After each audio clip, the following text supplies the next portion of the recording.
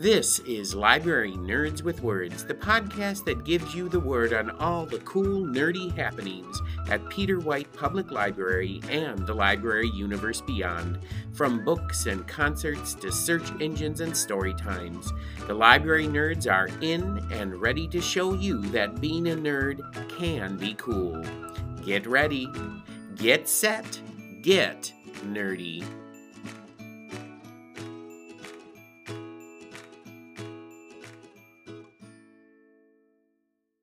Welcome back to Library Nerds with Words, the podcast that gives you the word on all the cool things going on at Peter White Public Library and the library universe beyond, straight from the people who know it best, library nerds. My name is Marty Ackitts, and I'm the Adult Programming Coordinator for Peter White Public Library.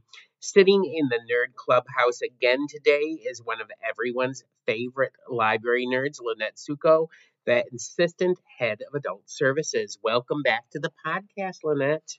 I'm always happy to be back. And I'm always happy to be able to sit down and talk with you, Lynette. You know, it's been a few busy months here at Peter White, and we are all gearing up for spring and summer events. Summer reading will be kicking off in a few weeks. The Concert on the Steps series starts in June. And of course, with the snow melting, hopefully, and the ground getting softer, the volunteers who take care of the gardens around Peter White Public Library will be hard at work very soon, planting seeds and bulbs, making the library a beautiful place to visit inside and outside. But before we find out what seeds you would like to plant with listeners today, yes, that is a clue as to today's topic, we have to play another game of Word on the Nerd, Lynette. You know how this works. I'm going to ask you 3 library nerd questions, and you have to answer them for listeners. So, Lynette, are you ready to play Word on the Nerd? Lynette, this is going to be another game of Would You Rather. I'm going to ask you 3 Would You Rather questions, and you have to truthfully answer them for the listeners. And all of the questions today have to do with growing things. So here we go. Let's get started. Here's your first question. Would you rather work in a garden in the early morning or work in a garden in the early evening? Well, that's easy. I have done both. Okay. But I prefer the evenings. It seems to work out, of course, because I'm always working during the day. Mm-hmm. But in the evening, it's just drier. I don't like getting wet when I'm out there. Okay. So for that reason, and everything is, still chirping. The birds are all out. The neighborhood sounds are around, and it's a very pleasant experience. Oh, in the evening. Yeah, see, I've never been much of a gardener. The one time that I tried to grow pumpkins did not go well in I will just admit that. But I do remember being out there in the morning and like watering the pumpkins and stuff like that. And I didn't enjoy that as much as going out in the evening. So I will go with you on that one. Evening is better, I think. All right, so here's your second question. Would you rather grow flowers in a garden or grow vegetables in a garden? Well, again, I have done both, and Okay. I like to do both. But it just seems to me, if you're going to put all that work into growing things, you might as well get a result. And that would be your product is not just beauty, but you can eat the vegetables. Okay. So vegetables is a much more sensible answer. But if you want to attract insects to your garden that are beneficial, you can interplant. So you can put a lot of, I usually use marigolds because they deter a lot of harmful insects. And so I plant those within certain like cucumbers, and you can put them anywhere, to tell you the truth. And they're beautiful. And also zinnias attract bees like crazy. So and they're pretty to me. So those are the 2 I use the most. But, any kind of flower that would attract bees, for one thing, would be great. But a lot of them have the properties to not attract other bugs. So well, and I've never realized that do lots of gardeners plant like vegetables and flowers together like that? Sure, I think they do. And companion planting is big too. If you plant basil and tomatoes next to each other, they like each other, and the peppers too.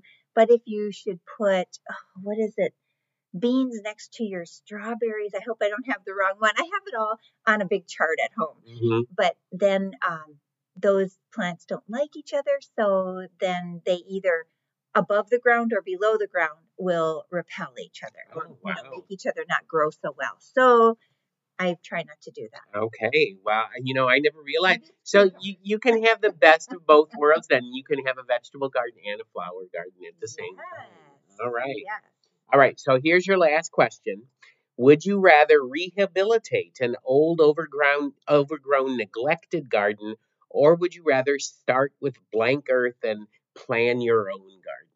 So guess what? I've done both. You've done both. Wow. Okay. Same answer every time. But I really think that we need to reuse more things in the world. And so it's thrilling to start a new garden, but to rehabilitate and maybe enlarge your old garden is really good. It's just like if you're going to reuse furniture and you have to spruce it up a little or anything. So I think that can be really exciting as long as they haven't planted something so harmful that the soil is not good. Yeah. But for the most part, it should be fine. All right. Well, you see, and my thinking on that question was if there's already been a garden there, then you know that the soil is good. It's going to grow stuff. So rehabilitating is probably better than starting from blank. Yes. And there's another reason because I took a gardening webinar yesterday. It was just, on my own time. And they were saying, but remember, don't dig anywhere. Be sure to get permission to dig in your yard because you have all the gas lines, the power lines, the water lines. And so that would be a really good reason to use an older garden that already is established. Yeah. Okay. Well, there you go. All right. See, I've learned some things with this game. Okay, well, there you have it. We've come to the end of this growing edition of Word on the Nerd with Assistant Head of Adult Services, Lynette Suckow.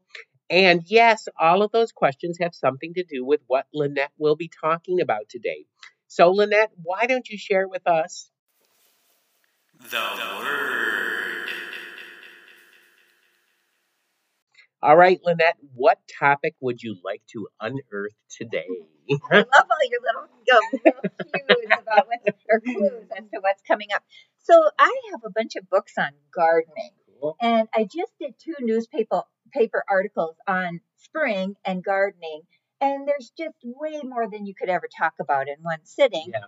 And so I'm also going to be doing a display in a couple weeks on gardening, and in that one, I'll incorporate some fiction that also has to do with gardening. But for today, these are all nonfiction books. Okay. And so we can begin with those.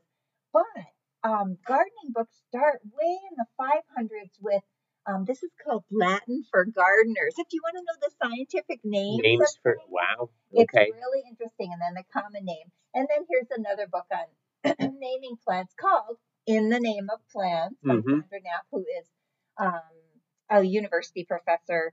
And so this is about where the names of the plants came from and who maybe discovered those plants. Wow. So that's kind of interesting. So you get history along with it. That's cool. Definitely. And we have another new book on that too. Excuse my poor throat. It's allergy season. And then there is a nice book on seeds. That's also in the 580, 81s. And living in a wild garden. So we're going into wildflowers, and then we get into edible flowers. Edible flowers. See, that always fascinates me because you never think of eating flowers. Yes. Well, nasturtium flowers you can eat, and then there are some others you can put in salads. Oh my gosh, I'm not thinking. Because I'm not very good in the culinary world. I'm a better grower, and then I'll give it to you to cook. That sounds like a pretty good deal to me. And then this is a little different. This is your mind on plants. And so it kind of goes into the drugs that are involved with. Oh, okay. This one is the poppy. We're having opium from poppies. Caffeine, and this one is the mescaline from the cactus. Yeah. This really takes a little divergent path, but it's still really interesting. Interesting, yeah. Yes. And this also is divergent. It's Wild Fruits by Henry David Thoreau. Yeah. And it's merely, I think it was his last, I read a little bit more about it. It was his last manuscript, and somebody had to, a scholar on Henry David Thoreau, really had to interpret those manuscripts because they were from journals and notes. And I'll show you a picture, but of course the poor listening audience can't see this. I'm looking at a page that has Thoreau's writing on it.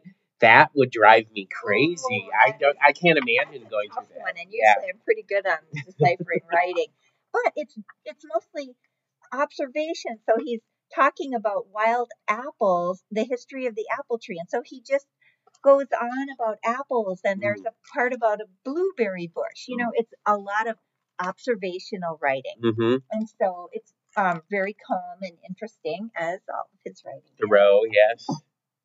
And this is wildflower folklore, and so you can have fun stories about wildflowers, and so that's kind of cool.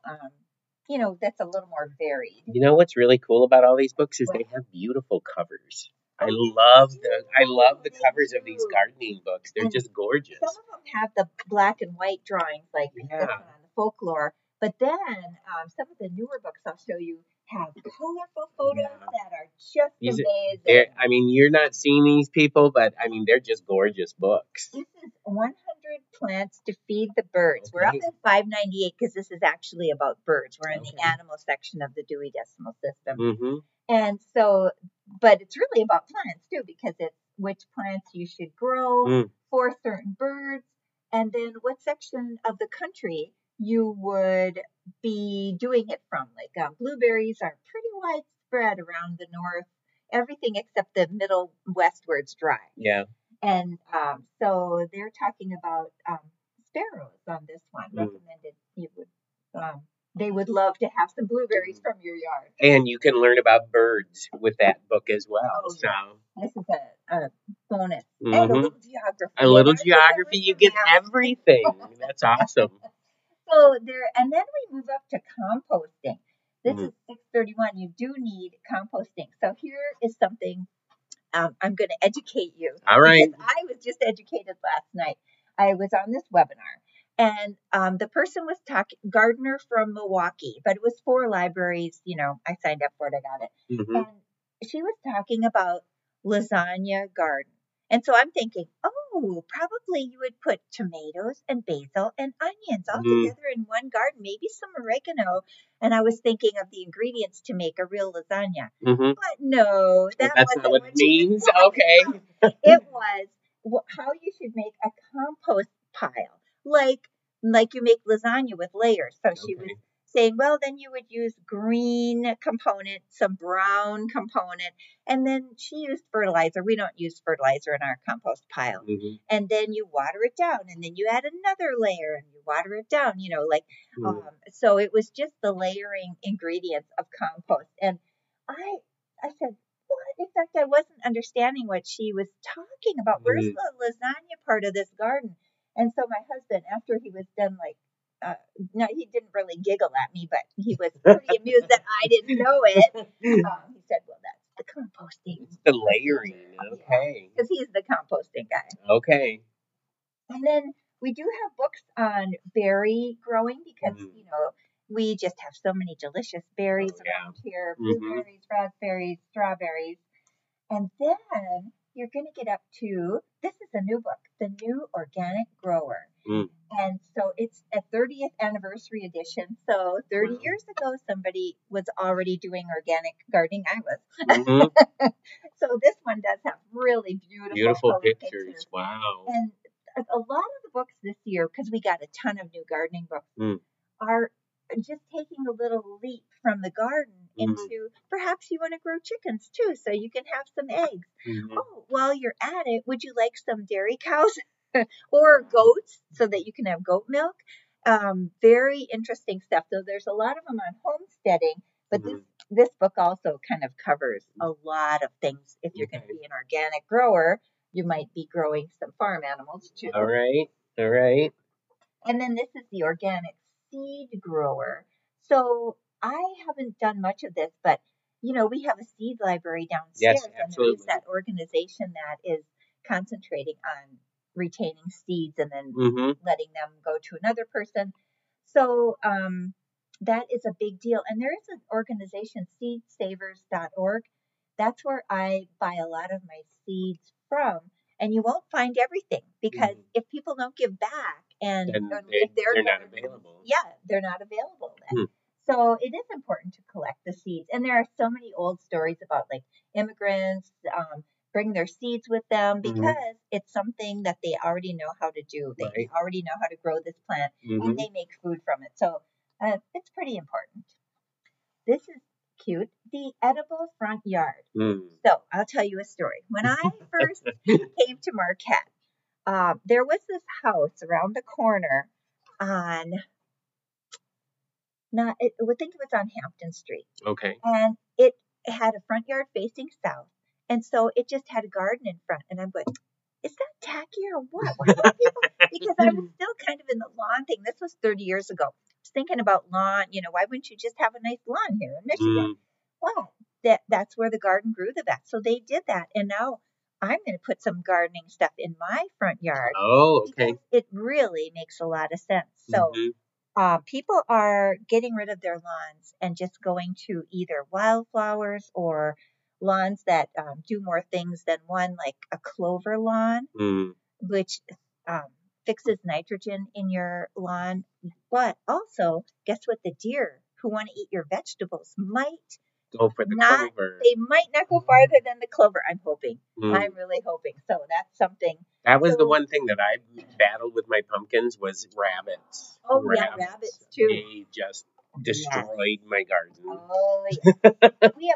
we have fences, but we were going to build a great big fence, and this year it's not practical, so we're still just going to put the deer thing up above, but we have a rabbit fence, and then on top of that is a deer fence. Yeah, you really have to be careful, because let me tell you, I didn't get any pumpkins at all from those rabbits, so. Yeah, that happens. And then growing vegetables and herbs. We have a book just on that. We have more than one book just on that. The Creative Vegetable Gardener.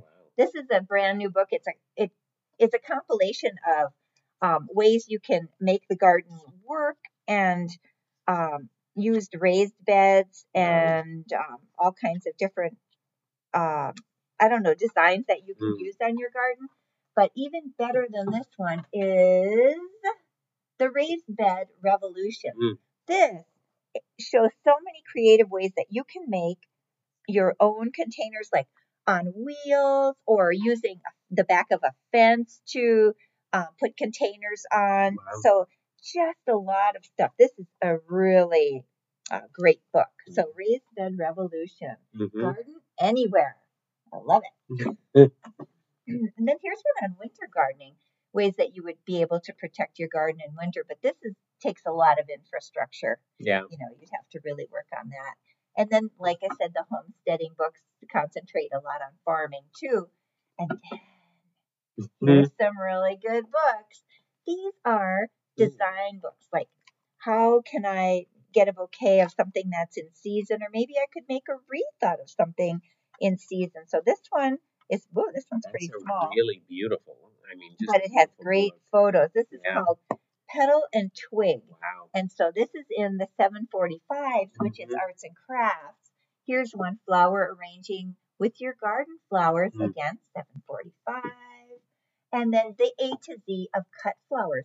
So if you want to raise more than marigolds and zinnias, you would be able to do this. I like to have tulips in the spring. So my tulips I planted some last fall. They were coming up beautifully because it's their first year. Yeah. And then one day I walked out the door last week and they were all mowed off and there were some little deer tracks. Oh no. They ate every single tulip. A dozen tulips. Oh my gosh. That was just really sad. And they we've been noticing the same two have been coming and they hop the fence to my neighbor's yard, get all their good grass from the middle of the yard. I don't know what they're growing there, but it's good. And then they hop back and then go up to the water tower behind our house. Okay. And so because that's where there's a woody area there, and that's where they live, and they know the routes so well. A couple of years ago, I came outside, and we didn't have the big fence up then, and one of the deer was just lying at the edge of the garden, just like looking around. Wow. Own the garden. Yeah. It's my garden. It's like, don't touch it. It's mine. It's all mine. They really have a lot of nerve, but it's their food source. So yeah, absolutely. It's our food source too. So I protect the stuff inside the fence, but they're welcome to the sacrificial garden, which is down on the bottom of I love that. A sacrificial garden for the rabbit and deer. So. It is. Plus, we're going to plant wildflowers this year, kind of on the back area or border of the yard, because it's hard to mow. There's some things that stick out. And so we're just going to wildflower. And hopefully keep the deer on that and then maybe that they'll end. be happy just eating the wildflowers. I don't know. Yeah, I mean that my one foray into gardening, I learned that the critters are one of the biggest challenges in the UP for sure. I never used to have my bulbs eaten, and last year they were breaking through the fence. They would throw themselves on the fence on the garden to kind of break it so that it would, like, they could get up under one fence and over another. It was just too much for me. I couldn't handle it. My charity toward the deer was kind of at the edge there. Yeah. My children heard me call those rabbits many things that I probably shouldn't have said in front of them. So. Oh my gosh. Well, those books are so gorgeous. I love all the covers and the pictures in them. They're just stunning books. There will be more on the display, and especially the new books are beautiful, but they're all out right now, so that's great. Yeah. They're checking them out. Yep. All right. Well, there you go. That is Assistant Head of Adult Services Lynette Suckow's word for today on gardening and books about gardening. However, we can't let you leave Nerd Central Station just yet, Lynette. First, we have to get a book recommendation from you, something that you think listeners should immediately run to the library and pick up off the shelf.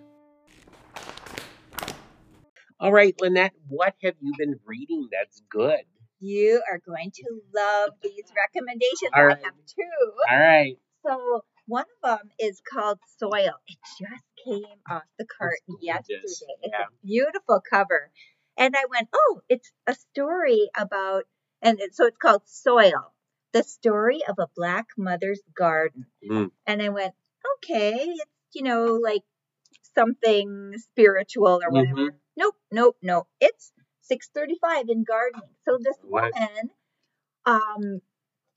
was in the city, and she moved to Fort Collins in 2013. And so she said the community held restrictions about what residents could and could not plant.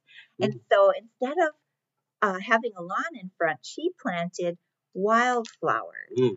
But there was symbolism behind that, because being a Black person in a more white state, mostly white is, I guess, what I should say, was that she was also trying to make it homogenous. And she was symbolizing how diversity in a garden, not just grass, but some wildflowers in there too. So diversity could improve the whole soil and everything that was in there, and cooperation between the plants. And so she was using a whole bunch of principles together to prove this point. And so this is a magnificent concept of a book. And I will tell you, I went through all the new books that came in, and the cover of that one was like right up there. It's a gorgeous cover. Truly gorgeous. Yes. So this is really neat. And if it had come out earlier, I would have written about it in my article, but it didn't. So it's going on the display. All right. Or if somebody wants it before then, of course they can have it. And this is my not gardening recommendation, but it does have some, it talks about foraging a little bit. So that's how I was able to connect it. Although this part of the podcast doesn't have to be connected. It doesn't have to be connected, no, but it looks like, the cover certainly looks connected. There's some mushrooms and stuff on there. But this is called Taste Like War, a memoir by Grace Cho. And she's talking about her Korean mother who came over to the U.S. In the 70s, actually. It wasn't like a war bride thing because she's younger. But she was coming into a place that was not super welcoming. And also, Korean food is really strong flavors, and American palates are not always prepared for that. So she had to, be kind of gentle about her cooking, and people were always trying to get her to cook American food. Okay. And so it's just very interesting. But she was a fantastic cook, so she did all that. But she would go foraging because she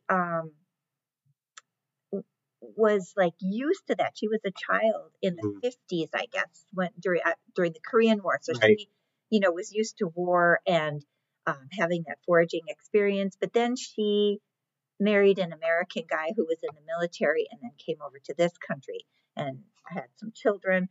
And so this is her daughter's memoir about her experience growing up with her mom, who had these quirky things, but going out foraging for foods was one of them because that was a wartime carryover because it was available and that food wasn't always available because their culture, this I didn't know, their culture was kind of Japanese. The Japanese had conquered them many times before the Korea, especially North Korea.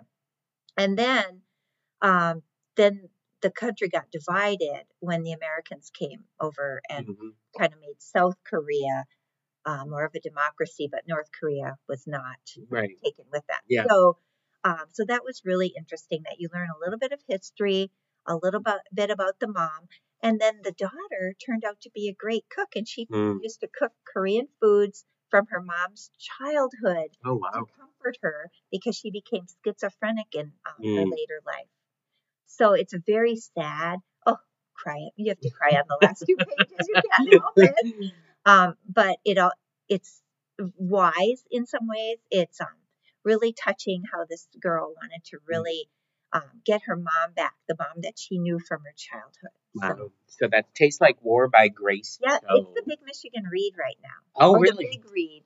It's so a whole bunch of copies of this are available on Libby. Libby? Yeah, so I listened to it. Okay. First, and then I just found the book so I could show you the cover. It's gorgeous. It sounds fascinating. It was a National Book Award finalist. And so yes, that too. So it's really good. I would recommend that to anybody to read. It kind of reminds me of Amy Tan, who was a Chinese writer. Right. Well, she still is. She's still living. And she wrote The Joy Luck Club, which was about kind of her generation, being born in America of these Chinese moms and either Chinese or American dads. And then she wrote her mom's story, which was from China, and it's called The Kitchen God's Wife. Remember that book, yeah. That was so impactful. That is from the 1980s sometime, but I was just blown away by that book about the Chinese experience. And so that's going back into the 30s and 40s. And so really different kind of life and all of the political stuff that happened and the social, like the man owned the woman. Yeah. And so it was very, very interesting and heartbreaking, but little shades of that. This is not, she's a very independent modern woman, so you're not going to find abuse or anything in there. It sounds fascinating. Yep. And it's amazing. You really did keep the same theme through almost everything. So there you go. All right. Well, there you have it, fellow library nerds. Lynette's recommendations of some things that you should pick up Off the shelf. And we have come to the end of this gardening episode of Library Nerds with Words. I want to thank guest nerd extraordinaire Lynette Suckow, Assistant Head of Adult Services here at Peter White Public Library, for stopping by today. Come back next week when I will be welcoming a newcomer to the library and podcast, Dax Ritter from the Reference Desk. He doesn't know it yet, but he's going to be joining me. He'll love it. He'll love it. Until that time, everyone, stay nerdy. Thank you for listening to Library Nerds with Words, Peter White Public Library's weekly podcast, giving you the word on what's cool at the library. The theme for the podcast is Happy Clappy by John Bartman, used courtesy of Pixabay. This episode was written and produced by Martin Acketts and sponsored by Peter White Public Library. Until next week, pick up a good book, listen to some good music, watch a good movie, attend a great event, and remember, library nerds are the coolest people around.